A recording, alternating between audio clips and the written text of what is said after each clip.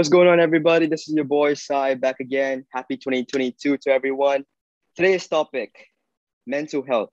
I mean, when you hear the topic mental health, you kind of relate this to the quote, health is wealth, right? So you don't necessarily need to be rich in terms of monetary and money in terms of money in order to be wealthy. You can also be healthy and know more about, how to treat yourself, how to make sure that you're mentally strong to be able to go through challenges in life and just keep being positive in whatever you're doing, no matter how tough life is, right?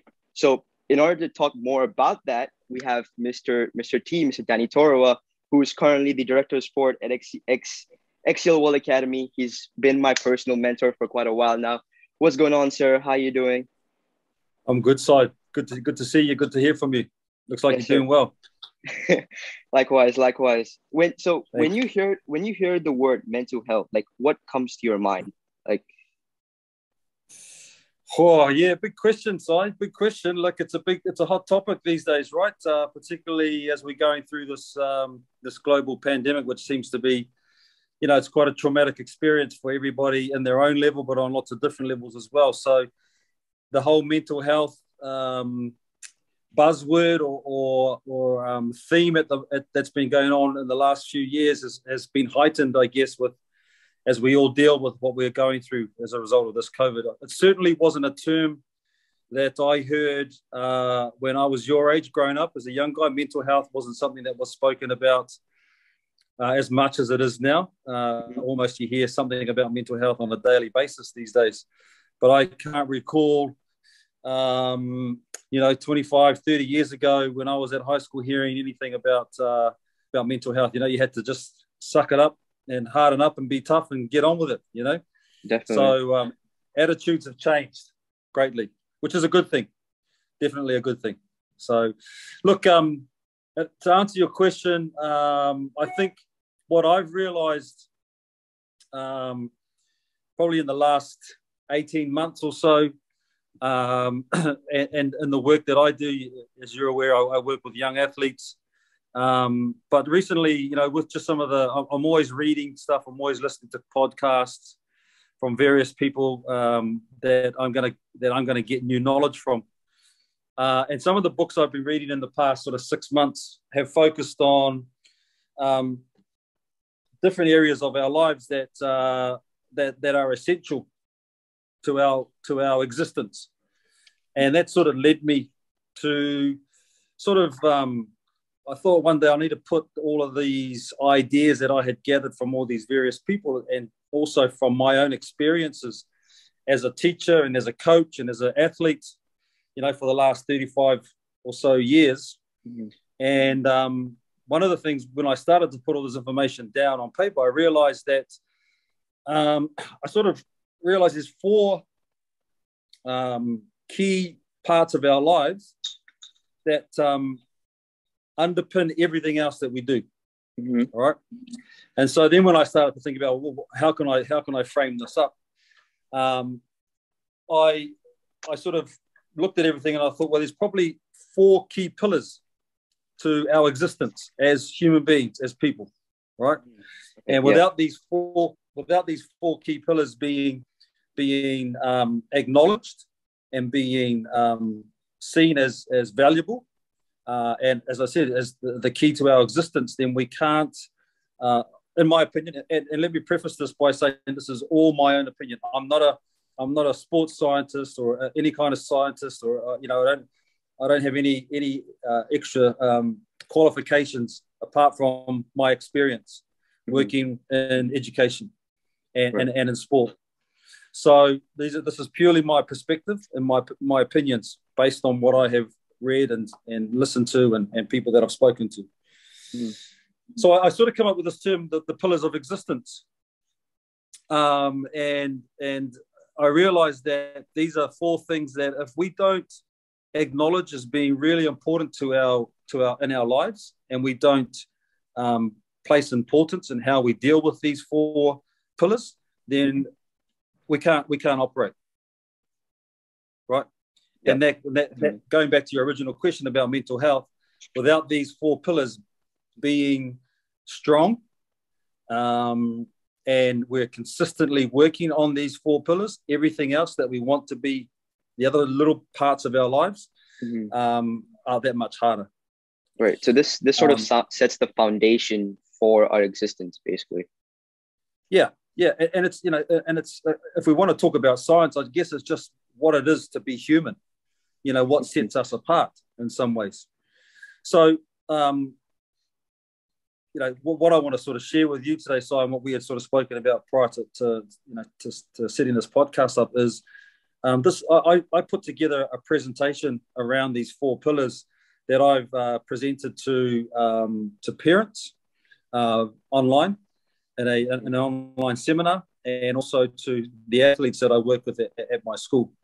And the response from both the athletes who are your age and then parents has been really positive, and the feedback I've received has been really, really valuable in me saying, okay, what is I think is a really simple fundamental parts of our lives need to be consciously acknowledged and consciously spoken about. Right. So, look, I'll quickly explain these pillars, and and let me ask you a question, Si.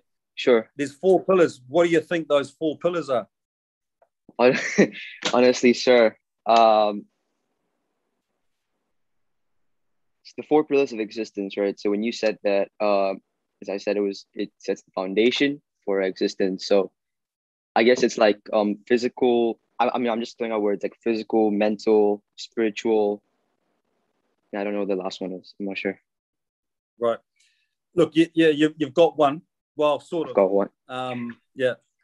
Okay. And what I guess the easiest way is, let me just run through these, give you some background. Again, it's all research based. There is a bit of science behind some of the information, but then it ties in nicely to my experiences as well, and that's why it really sort of resonated with me, and it sort of hit home with me about these are really important. The first pillar, Si, is movement.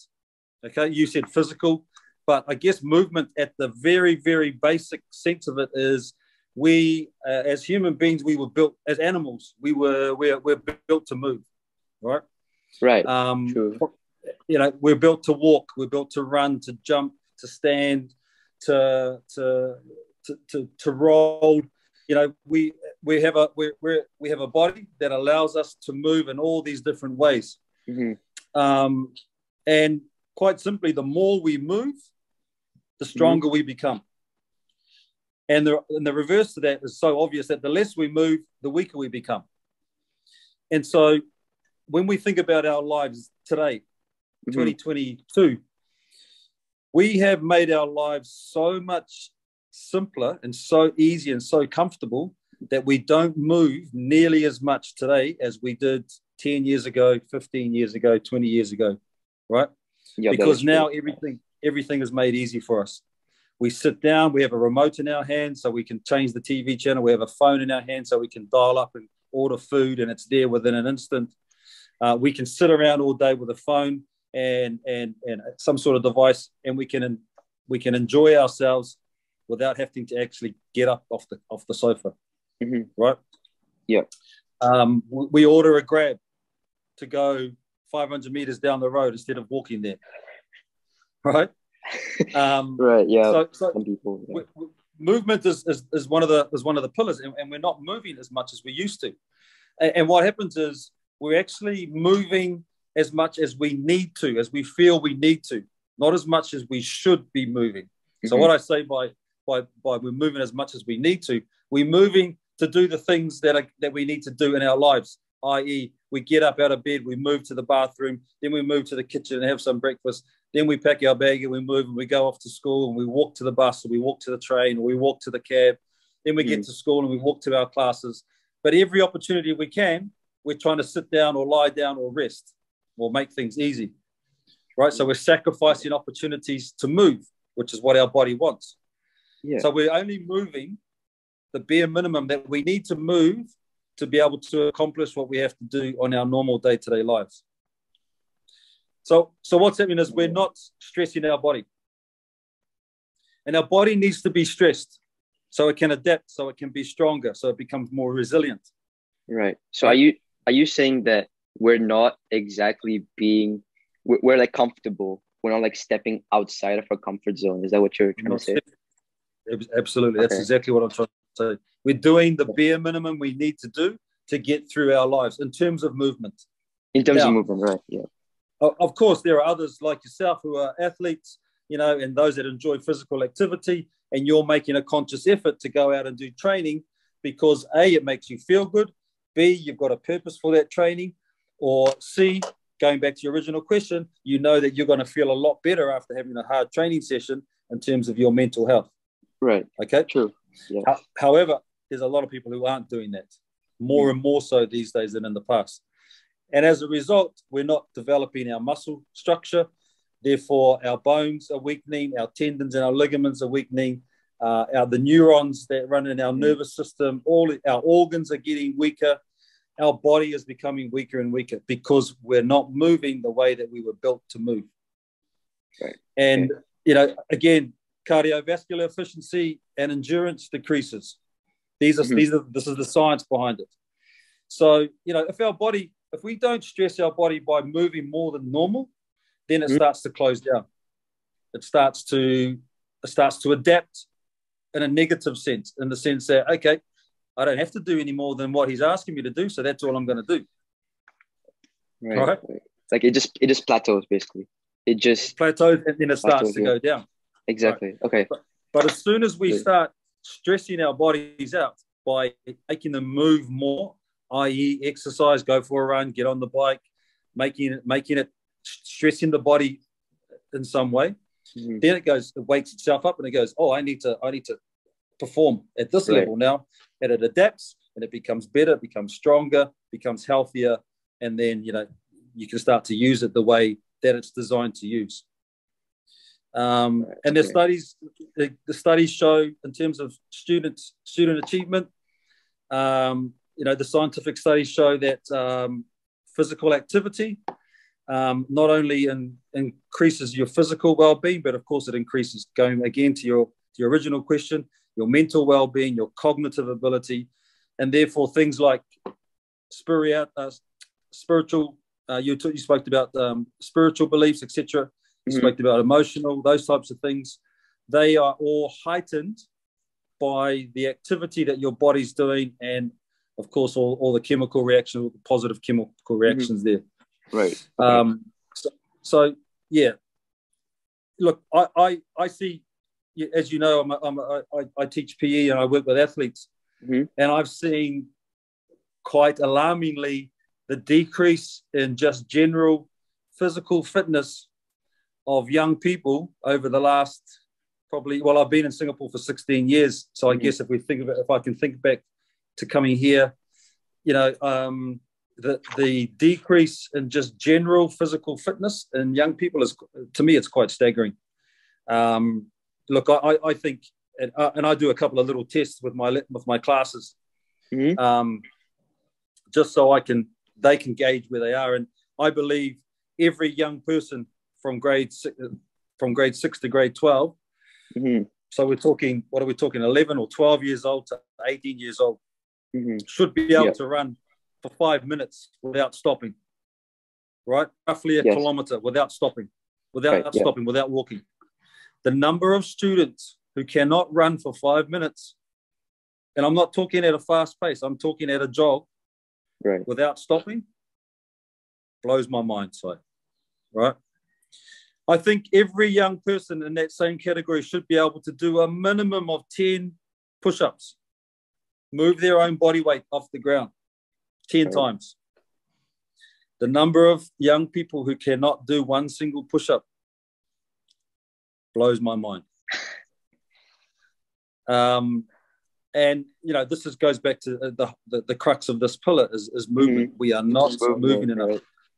And I'll sort of end the whole movement thing by telling you about the one thing that really annoys the hell out of me, that I see a lot of, and that starts from a young age, and I see it almost on a daily basis, and that's the number of young kids from as little as 4, 5, 6 year olds who are walking to school, but they're not carrying their school bag. Right. Someone else is doing it for them. Dad, big brother or sister, the helper is carrying their school bag for them. So straight away, they've learned this habit that just the mere task of carrying their own school bag is too hard for them. And if somebody else has to do that for me. And so we are teaching young people as young as 4, 5, 6 years old that these bad habits around their movement. Okay. Look, I can get really carried away about this site, but I'll try and keep it really brief. But it really is interesting, sir. It really is interesting. Not gonna lie. Yeah, it really is. What's the second part of the pillars of existence? So let's move on to pillar 2. What I believe is pillar 2, and that's sleep. Pure and simple sleep. Okay. You've heard me speak about this before. Yes, sir. Yes. And again, I'm going to reference some people, particularly in some of these areas. Dr. Matthew Walker, who wrote a really eye-opening book for me, Why We Sleep. And he's a world-renowned sleep specialist. He speaks about sleep, and quite simply, sleep is our built-in recovery system. It's our built-in pharmacy, right? We've got all the medicine we need to be well in our bodies, and sleep is the catalyst to unleashing that medicine. True. Sleep is our recovery system, as I said, but we don't use it. It's highly unused. And part of the reason, again, so going back to history, is back in the 60s and the 70s, the average person around the world was averaging 8 hours of sleep, right? Almost to a minimum. Right. Currently in the world, we're averaging 6 hours. So we've lost 2 hours of sleep, which is a big drop in sleep. So what we're doing when we're not getting enough sleep, we're not allowing our body to physically repair and to physically recover.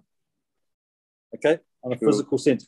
So if we're training, someone like you as an athlete, if you're training and you're stressing your body through your training, whether it's in the gym doing resistance work, whether it's in the gym doing basketball like you do, and you're stressing that body out and you're fatiguing your body, if you're not allowing that body to rest and recover and recharge and grow, which is what sleep does, and then you go out and try and do the same thing again, then you can't. Your ability to perform to your peak ability is reduced because you just have not recovered enough. So it's a repair system. It's also and I'll talk about it later on, but sleep is a catalyst to your cognitive development, your memory, your ability to retain information that you, particularly someone like you need when you're in an exam situation. So if you're not getting the right amount of sleep, then you're not providing the opportunity for you to perform at anything to the best of your ability. Interesting thing about people like yourselves, teenagers, your circadian rhythm, which is the rhythm that our body has when it decides we need to go to sleep and when we need to wake up. Right. And that circadian rhythm changes as we grow. So young people, toddlers, 4, 5, 6-year-old, they have a different circadian rhythm to adults. Your circadian rhythm, naturally, what you want to do is you want to stay up later. You want to stay up until 11, 12 o'clock at night, right? And you want to be asleep still at 8 or 9 in the morning. That's how your body at your age, the way you're growing now, that's how it's that's the natural circadian rhythm that you have. And that still allows you to have that 8, 9 hours sleep. But you don't want to go to sleep until 11, 12, sometimes 1 o'clock in the morning, but you want to be able to sleep later on. What do we do in schools? We make you be at school by 7:30, 8 o'clock. Right. Yeah. When you want to be still asleep. So you guys are coming into school feeling sleepy and drowsy, and the teachers are going, "Wake up! You need to pay attention." And you're fighting what your body naturally wants to do, and we're making it worse because we're making you get out of bed when you don't want to be getting out of bed, right? Right. Yeah. True. So this is something that parents sort of didn't realize, and they need to understand, particularly when it comes to the weekends, when you guys are sleeping still on a Saturday morning, and and it's 12 o'clock at midday, and the parents can't understand why you're still in bed and that you're lazy and you're good for nothing, and they're thinking all these negative thoughts. The fact is, you're just trying to catch up on the sleep that you weren't allowed to have at the times when you wanted to have it. True. So as a school, as an education system around the world, and this Matthew Walker talks about this extensively, we've ripped you guys off of opportunities to actually perform to the best of your ability, physically and cognitively, because we're not allowing you to sleep when you want to be sleeping.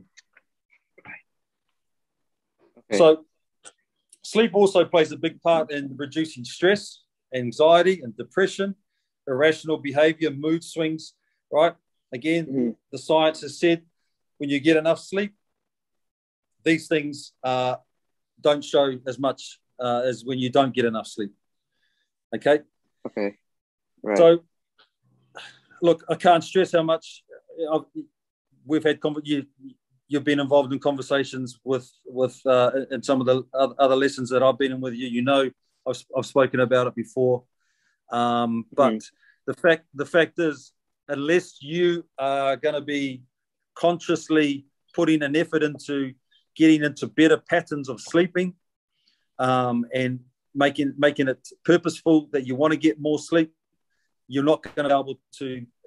If you're not doing that and you're not averaging 7.5 to 8 hours every night, then quite frankly, you're not giving yourself the best possible opportunity to perform, whether it's you're a basketballer, you're a musician, you're an artist, you're an academic, doesn't matter what it is. Doesn't matter what it is. If you're not getting enough sleep, then you're not giving yourself the best possible opportunity to do the things you want to do. Okay. And look. Okay. Yeah. Sorry. Yeah. Sorry. I was just because I think I actually had a chat about this with you a while back. I mean, like, even though, because as athletes, right, we're constantly training, and sometimes, I mean, I'm trying to link this to a bit to diet, because sometimes when you train so much, like, your body needs the fuel, and sometimes the fuel that you get is like not enough, right? So when it's nighttime around 9 or 10 at night, and you're trying to go to sleep, like, your body is still hungry. You know what I'm saying? So, like, how do you, like, fix that problem? Like, because there's a clash between the two. Yeah. Well, that's where it comes. As I said, you're going against what your body naturally wants to do in terms of sleep. Okay, so you have to accept that. You have to realize that you can't do what your body wants you to do in terms of stay up until 12 midnight and then sleep in until 9 o'clock or 8 o'clock in the morning, because you have to be out of bed and ready to get to school in time. So you've got to understand, okay, that's not going to happen. So now you've got to change your routines and your habits to allow for you to be able to get the sleep you need. So be in bed by, let's say, 10 o'clock every night. So you're up at 6. That gives you 8 hours. But prior to that 10 o'clock going to bed and sleeping, then you've got to work out, okay, what are the timings going to be for my eating to ensure that I've had my last meal at an adequate time, that it's not going to sit with me, and it's going to allow me to get to sleep at 10 o'clock. So you've really got to sit down and start almost plan your day and your times of, I'm going to eat here, I'm going to eat here, I'm going to eat here, and then that's going to allow me to, by 10 o'clock, by 9 o'clock, I'm starting to dampen the room in terms of light. I'm having a hot shower to ensure that the blood comes to the surface of my skin, so that it cools my core body temperature. My aircon is set at like 17, 18 degrees all night, so I'm in a nice cool temperature, which allows me to sleep. And then you've got to be really vigilant about sticking to those routines throughout the day. Right. And then it becomes, it's going to take you 3 months, 6 months to get those routines in place. Once they're there, and you're disciplined with them, then it starts to become just the normal for you. Okay. Right. Okay. just the last thing on sleep, Si, and it's around studying and exams. And, again, Matthew Walker talks about it in his book about how, and I want to simplify this as simple as I possibly can, but essentially, if I'm a student at school and I go to school and I've had a really good 7.5, 8 hours sleep the night before, and I go to school the next day, and I'm sitting in a class and I'm learning new knowledge. And if that new knowledge is for the very first time in my life, I've heard that 2 + 2 = 4, right? Right, yeah. And that's the first time I've heard that. And then I go home and I hear that and I put that knowledge inside, and then I go home and I have another good 7.5, 8 hours sleep again. The likelihood of me being able to retain that knowledge in 3 months' time increases significantly than if the night before I've had 6 hours sleep and I come to school and somebody tells me 2 + 2 = 4, then I go home again and have another 6 hours sleep. 3 months' time, if somebody asks me what 2 + 2 =, there's a high chance that I won't know the answer. True. Okay. So that's me just simplifying it into real basic terms. The importance of sleep. In terms of you as a student, wanting to retain knowledge to be able to regurgitate that knowledge for the purposes of passing an exam. Right. Okay.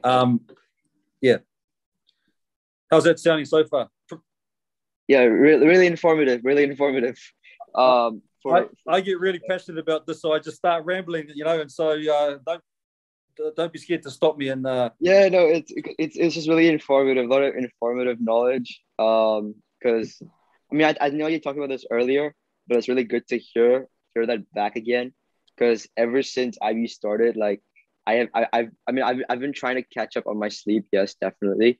But like in terms of the other stuff and like why it helps and everything, it's really informative too. Yeah. Thank you so much for that. Yeah. I think the key thing, Si, is just being disciplined, and being and thinking, right, I want to perform the best of my ability. For you're a basketballer. I know you're an academic as well. So if you want to be the best you possibly can at those things or whatever else you do, then you have to acknowledge and then put in place systems that are going to allow you to get the sleep you need so that you can make the most of those of what you want to do. Right? Definitely. It's as simple as that. It's as simple as that. I can't say it any more clearer than that.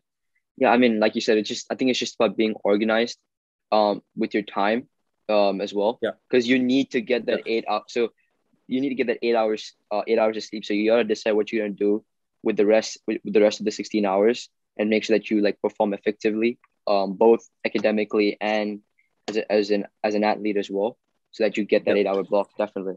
Yeah. That was really informative in terms of the sleep. Thank you so much for that. What's the third pillar of existence? The third pillar is just simply eating. So I've really simplified these, and I haven't used all these really fancy words like nutrition or diet. It's just simply eating, and it's understanding again how significant eating is in your existence, right?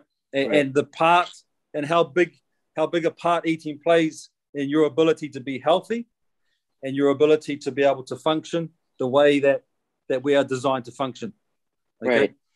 And it's understanding that anything we eat provides or does not provide the right fuel for our body and our brain to function.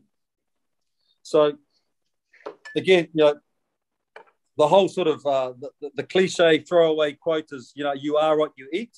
Is 100% true. It's 100% true, right? And we have to realize that we live again. Now our world is full of artificial and processed food. True. And we can open we can go to any grocery store and buy packets of food that's been super processed and had additives and all these different types of things added to them. But they've been marketed as having high nutritional value. But quite simply, we need to go back to keeping things simple and focusing on real food. And when I'm talking about real food, I'm talking about fruit, vegetables, fish, meat, any plants, edible plants, things that if you've had them in your refrigerator for too long, they're probably going to rot and go off, right? Right. To me, and again, to listening to various people on this topic, anything that's going to go bad in a short period of time is probably a lot better for you if it's eaten fresh than something that you can sit in your cupboard and you can get it out after 3 months and eat it then. There's obviously so many chemicals that have been put into that product to allow it to stay in your cupboard for 3 months that there can't be any nutritional value in it. So my sort of simple message around food and eating is keep it simple, keep it alive. Anything that was alive, anything that has grown, is going to be far better for you than anything that has been made, artificially made. And in saying that, I think moderation is the key. I'm not saying don't go and have burgers and pizza and things like that, because it's impossible. It's unrealistic for you guys to think, well, I'm never going to have takeaway food again, and because that's not realistic. But it's about understanding when you can have that type of food. But the majority of your food should be, again, in my opinion, that real simple, basic food that the fruit, the vegetables, the meats, etc., the stuff that's grown. I mean, speaking of diets, because I think over a period of time, people have, especially athletes and people have actually started talking a lot about plant-based diets. So what's your opinion? What's your take on like plant-based diets? You have your normal fruits, you have vegetables and stuff like that, but like sort of the ones that sort of replace the meat. So you have like these soya bean chunks and stuff like that. What do you think about that? Look, I know I've listened to, and not a lot, but I have done some listening and research on both sides. I'm a meat lover personally. I tried the plant-based diet for about 6 weeks. I didn't dislike it. It was fine, but it's just not a lifestyle for me. I think it comes down to lifestyle choice. I think you can get benefits. You can get benefits in terms of performance, and whatever you want to achieve in your performance from either type of diet, right? Whether it's plant-based or whether it's the carnivore diet where you're just eating meats and eggs and things like that. I've tried that as well, just to sort of see what they're like. Again, both of them I didn't mind.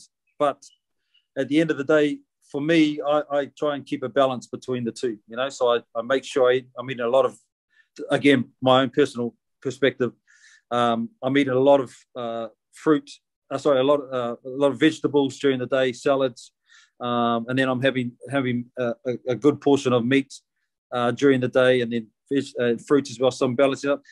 My sort of my rule of thumb, Si, is I try to eat clean, Monday to Friday.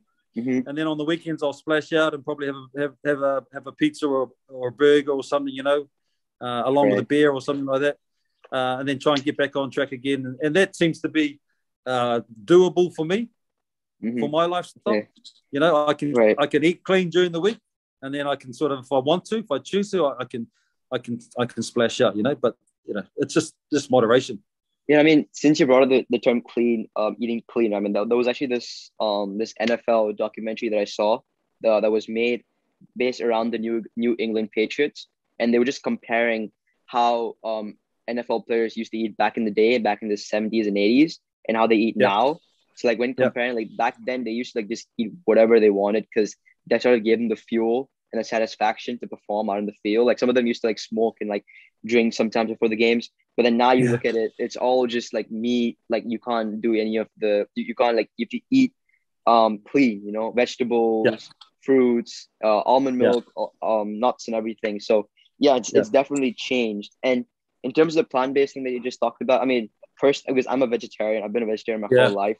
So like, I have friends who eat meat, and it looks really tempting to me. But like, like you said, the normal fruits and vegetables. I literally grew up on that, eating like 3 to 4 apples, or like 2 to 3 oranges a day, that sort of just gave me the fuel. And that's a healthier option as a snack, eating yeah, nuts, yeah, yeah, cashews, almonds, stuff like that. yeah, And then ever since like the Impossible Burger and the Beyond Meat burgers were made, I mean, those were sort of like my replacement during the times when I couldn't right, eat eggs for lunch. And I would yeah, say that nutritionally, it's really good because it really gave me the fuel that I needed to burn, and I felt so much better, and so much better when I was working out or when I was going for training or whatever it right, is. right, Right. yeah, So, yeah, I mean, I feel that, like you said, in diet, right? It's not about diet is it's broad, right? But it's more about eating the right things for your body. I mean, because yeah, it not only has an effect on your physical side of things, right? Improving your muscle mass or whatever it is, but also mentally, like how you feel, your emotions. If you eat, like, let's say, if you I actually sort of did like a test, but I didn't do an official study, but I did like a test to see how I felt like personally when I ate mm-hmm. when I ate fruits versus eating like a bar of chocolate or something like that, right? And I would say that when I ate a bar of chocolate, it made me feel happy, but at the same time there was like a crash and burn. Like I was happy and Yeah, then I went down yeah, to like yeah, depressed or sad, yeah. versus eating a piece of fruit or the nuts, and how that makes me feel. Like even though I'm not, my mood won't change, but it will it would constantly keep improving and getting better. Yeah. I think too, Si, one of the things I sort of mentioned, particularly when I was speaking to the parents about this, is that as parents, they have to reduce the options that their children have for going to junk food Mm-hmm. within their homes. For example, they have to start teaching them to prepare their own food and cook with them. And the only options in their house should be healthy options. So you're talking about fruit, for example. So when you're buying groceries and you're buying food for the week for your household, um, think about, if the only option that they've got to have a snack is a piece of fruit or a Mm-hmm. piece of vegetable or something, then if they're hungry, they're going to eat it, right?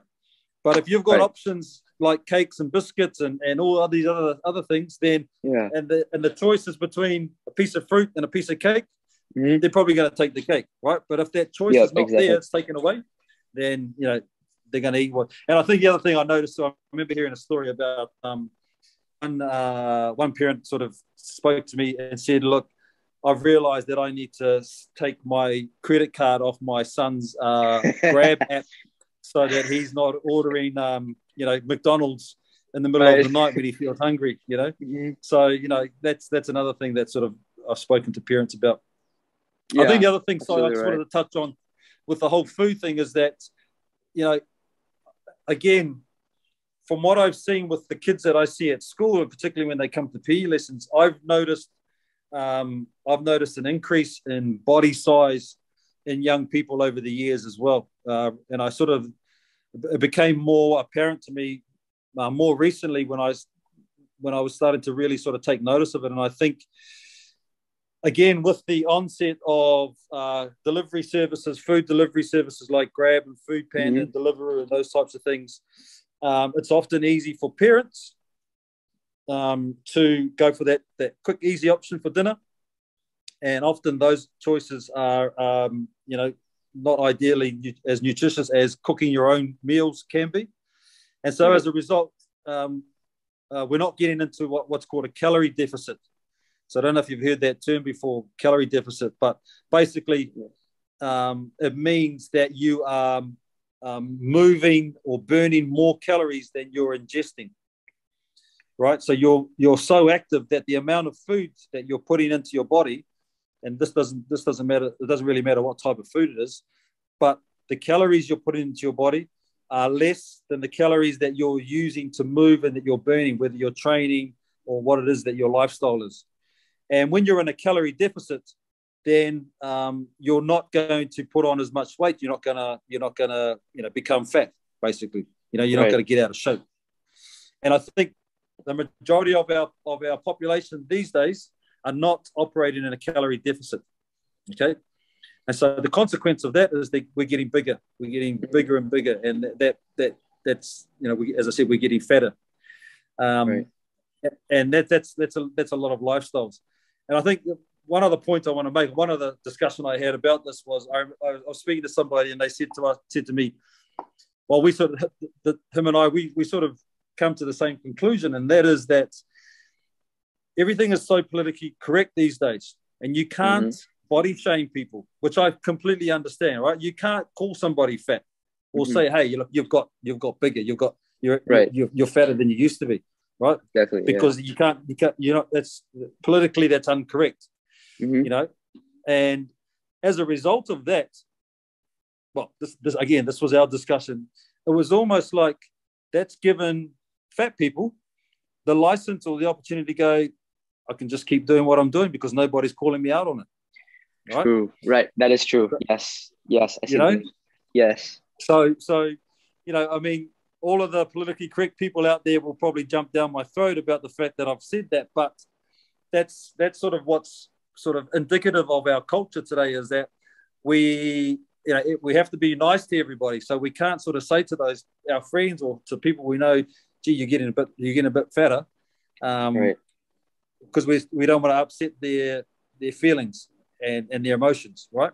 Right. But true. as a consequence, we are silently sort of saying, yeah, keep doing what you're doing. You keep getting out of shape and keep getting fatter and unhealthier. And that's sort of the silent message, I guess, which I thought was an interesting point that my friend and I sort of had a very lengthy discussion about when it comes to that. I mean, so that's one way to look at it. The other way is also like for example, you have a friend who's like close to you, right? And he's put on weight and everything, right? And even though you tell him that you're out of shape, like you need to go to the gym, you need to just like start going for runs or walks, going up hills, right? And they don't listen to you. Those type of people, those type of people who are like ignorant of like, a friend who started looking out for you and like saying that this is not looking good on you. Exactly. And you got to be pretty close to that person for them to really understand that you're just trying to help as well. Exactly. True. Okay, look, the last pillar, Sai, is Yes, I've called it a cognitive response. It's our ability to respond cognitively. And I guess what I'm essentially saying is the ability for us to improve our brain, the way our brain works, and the way that it adapts. Okay. So there's other words. I think some of the scientific terms are cognitive plasticity and things like that. But what we've got to understand, and as I said earlier, I believe that all of these four pillars are just as important as each other. Not one is more important than the other. Okay. So it's not like, as long as I do 1, 2, and 4, I'm fine. For me, these are all as important as each other, and not one shouldn't be held at higher esteem than the other. And so the whole cognitive response thing is just understanding that our brain will continue to adapt by being uncomfortable. So like our body and our brain, if we just operate at the same level the whole time, then the brain will just go into automatic pilot, and it won't actually improve. So you won't build more new circuits, new neurons in the brain to be able to expand the capacity of your brain, right? So you've got to put yourself into challenging situations, and as a student, you're in that pretty much almost, every day with learning new knowledge and solving problems and critical thinking and all that sort of thing. Yes. And then, when it comes to building new skills, and it doesn't matter what field those skills are, whether it's music or sport or creative arts or anything, we have to understand that skills and behavior are the result of repetition and deep practice, right? And what happens is, as we start to learn a new skill in our brain, new circuits are formed. So electricity connects, and we're creating new circuits the first time we start that new skill. Right. And that new skill, for example, the easiest, again, one of the easiest examples to share to help you understand this is when we learn to walk as babies, right? The first time we stand on our feet, we take that first step, and our brain circuits are starting to join together, and they're being electrified, and that's the start of that skill. Right. So you fall down, and then you get up and you try again, and then what happens is the substance called myelin starts to build around those initial circuits, and then you fall down, so you get up again, and you keep trying, and you're falling down, and as you're falling down, and as you get up each time, more myelin is surrounding that circuit, which makes that circuit stronger. So then you start to work. You take three or four steps, and then the myelin's going around again, and then you start to learn to walk. And by the time you've learned to walk properly, that's those initial circuits that you created are now fully encompassed in strong myelin, and that's what stays with us all our lives as we walk. Right? That's we've developed that skill, and it's just got stronger and stronger by this myelin substance that surrounds that circuit. Right. So when we learn a new skill, when you learn to shoot a basketball, the first time you do it, your actions probably, your technique's probably shocking. Right. The ball's gone somewhere completely different. But the first time you do that movement, the circuits are going off in your brain and they're connecting. And then the more you practice it, the more that myelin is surrounding those circuits. And that's how you develop that skill. So it's basically just 10,000 hours. Well, that's another concept. Yeah, exactly. Yeah, that's another concept as well. We can talk about that another time, but that's certainly a big part of it, right? And then what happens is the more you put, the harder that learning becomes. So the more mistakes you make, you take that shot and you keep making mistakes. The more mistakes you make, and then the more you self-correct, the stronger that circuit becomes. Right. If you for the very first time you pick up a basketball and make a shot and it goes in, and then you're able to do that again, the strength of that circuit is not going to be as strong and as powerful as the strength of somebody who missed that shot 20 times before they made it, but persevered with trying to perfect the technique. Right. Does that make sense? Right. So, sir, so you So in the current example, right? So you take a shot and you miss it. You miss it 20 times, right? So you're persevering to keep going and just keep continuing until you make the shot, right? So that, like you said, that circuit's also connecting, and because a cognitive response is basically how your brain reacts to it, right? So your brain sort of familiarizes it and like sort of takes into the lesson that it learns is that failure is okay. You got to keep making mistakes, and I'm guessing that's what it does, right?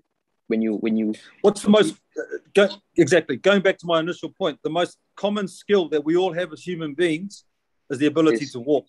Exactly, to walk, right? So we learned that by falling down hundreds of times when we were, depending on what age we first tried to take our first steps, right? Nobody got up straight away and was able to walk.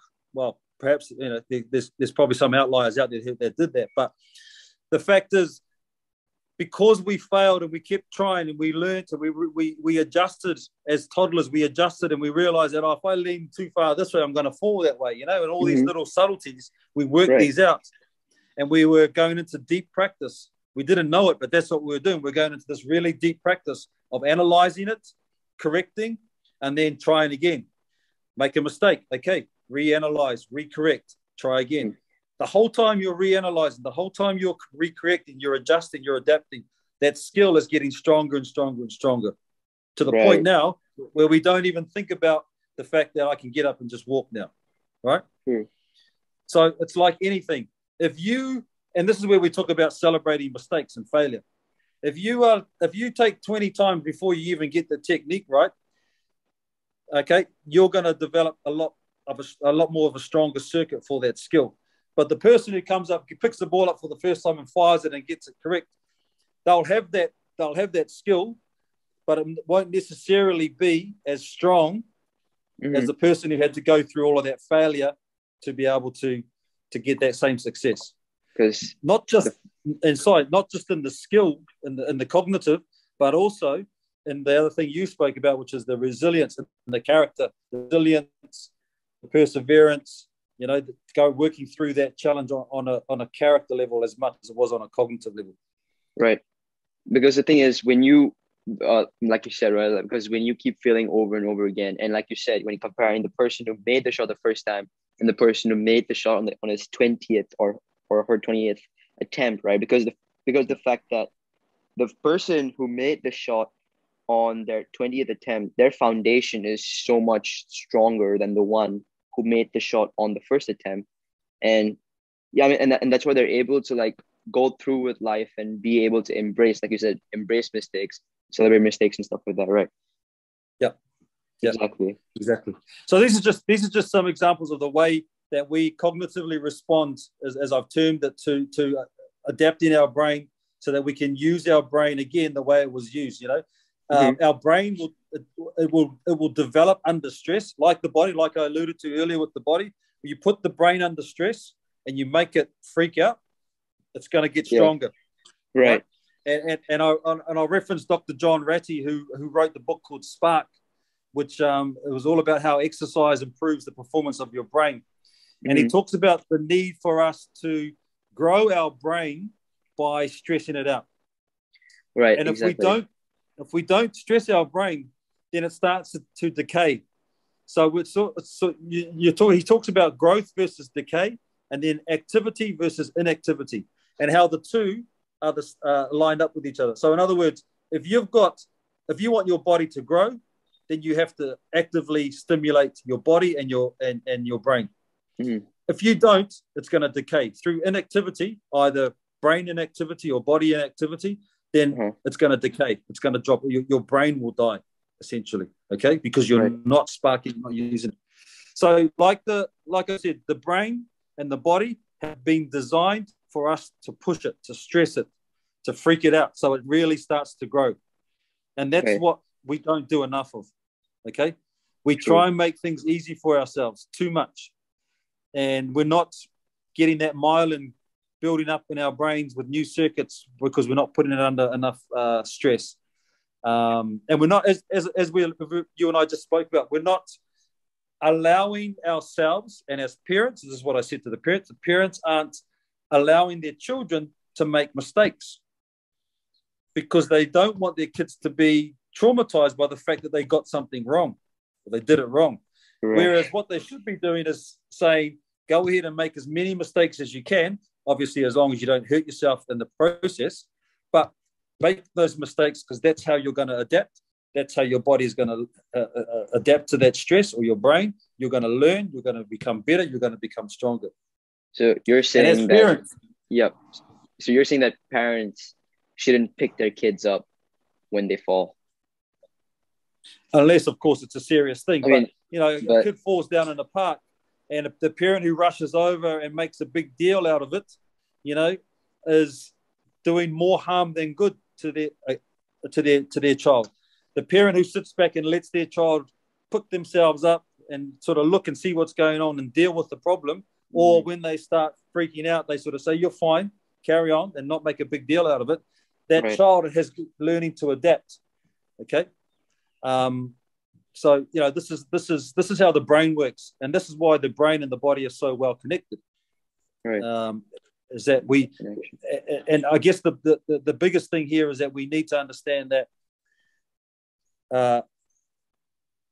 we need to consciously stress our bodies out, and we need to consciously stress our brains out, and then we need to understand that if we get the recovery process right after we've done put those parts under stress through sleep and then the right kind of fuel and eating, then we can go through that whole process again, and we can grow and we can develop and we can exceed what we have, anything we've done in the past. Definitely.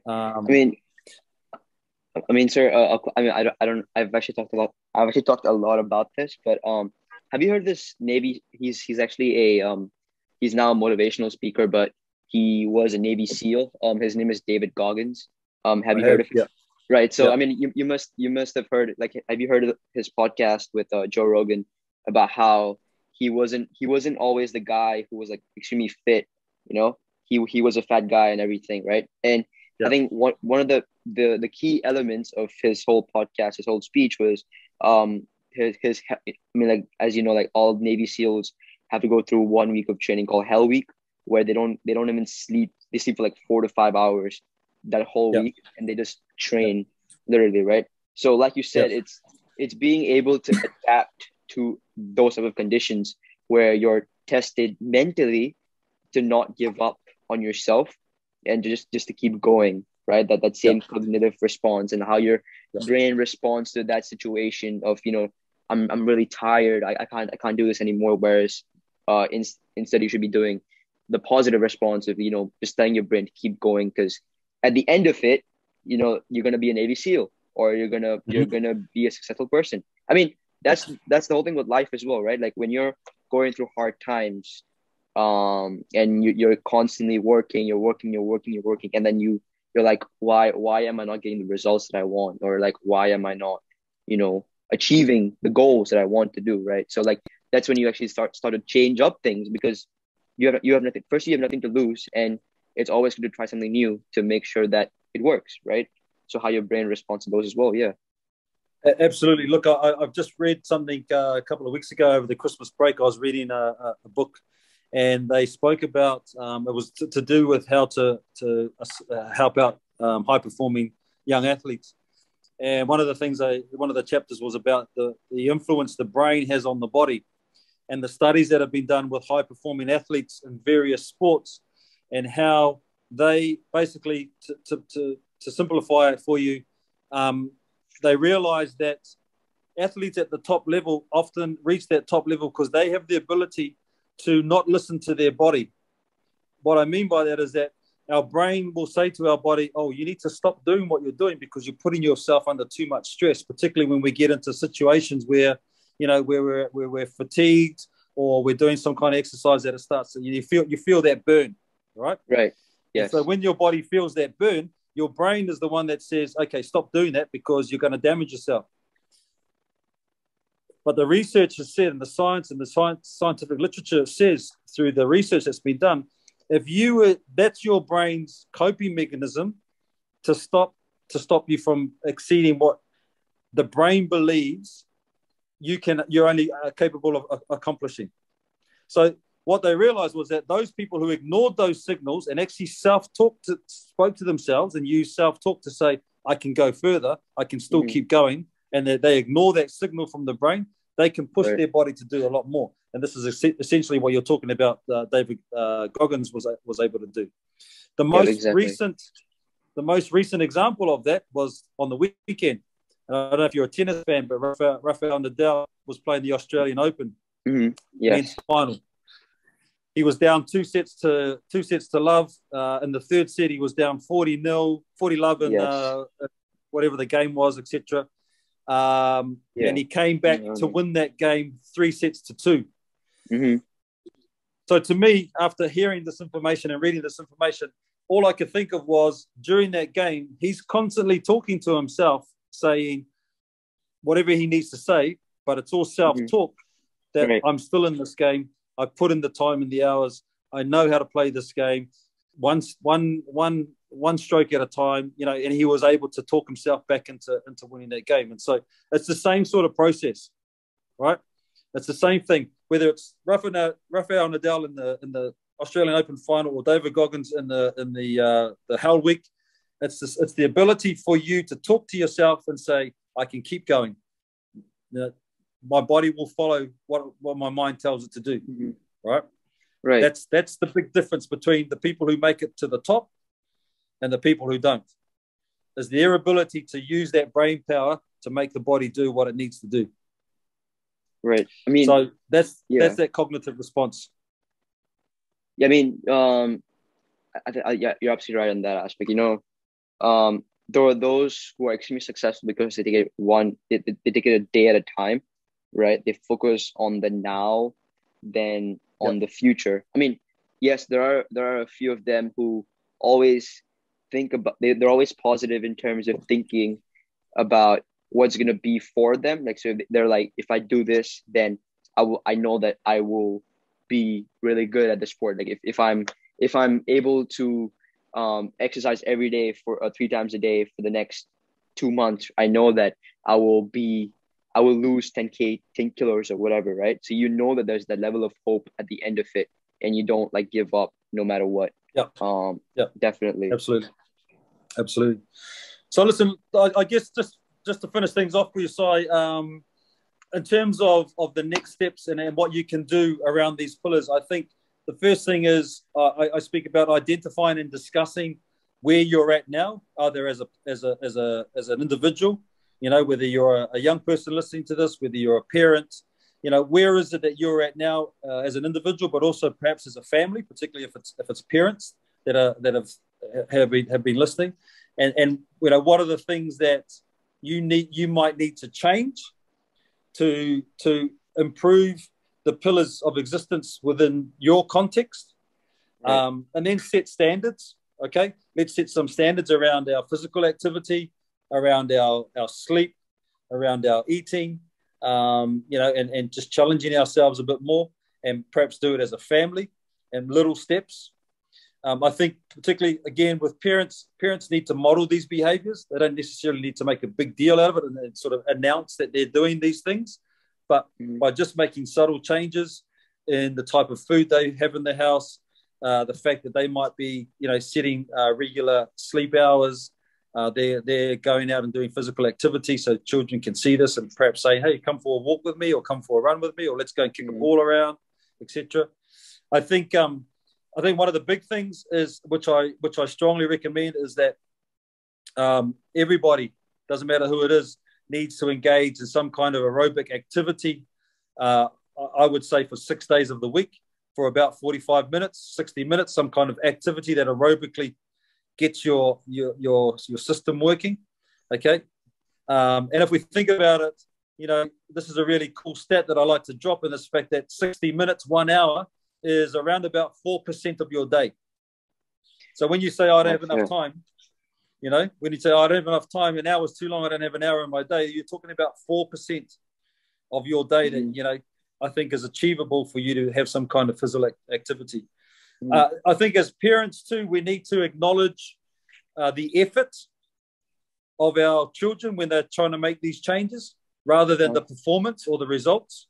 So when you can see, again, this is mainly for parents, but when parents can see that their child is trying to make a change and they're putting in an effort to go outside and be more active, then don't comment on the actual activity, but comment on the attitude and the effort that they've shown to actually go out and do that as a change to their normal. Right? True. Because we like to hear more about our effort and our attitude, which tends to drive us to keep doing that more than, oh, you only went out and did a 2K run. Why couldn't you do 3K? Right. So, and then, and also if you say, oh, well done, there was a good 2K run, it was good to see you running 2K, then the message is, okay, I only have to run 2K and then I'm doing enough. Right. True. Yeah. Whereas if you're saying fantastic effort, good to see you being consistent with going out and being active, it's gonna pay off in the long run. You're actually not highlighting whatever the distance was. You're actually highlighting the fact that they've made the effort and they've put in the effort to do that, and that's what's more important than the actual. And that sort of praise, I guess, or that acknowledgement is going to be a lot more beneficial than focusing on the performance of what they achieve. And the last thing, Si, for me, is just consistency.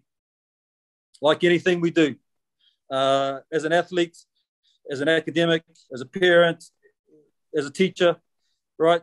We've just got to be consistent to make those changes. And then those changes don't become a change. They just become normal part of our life.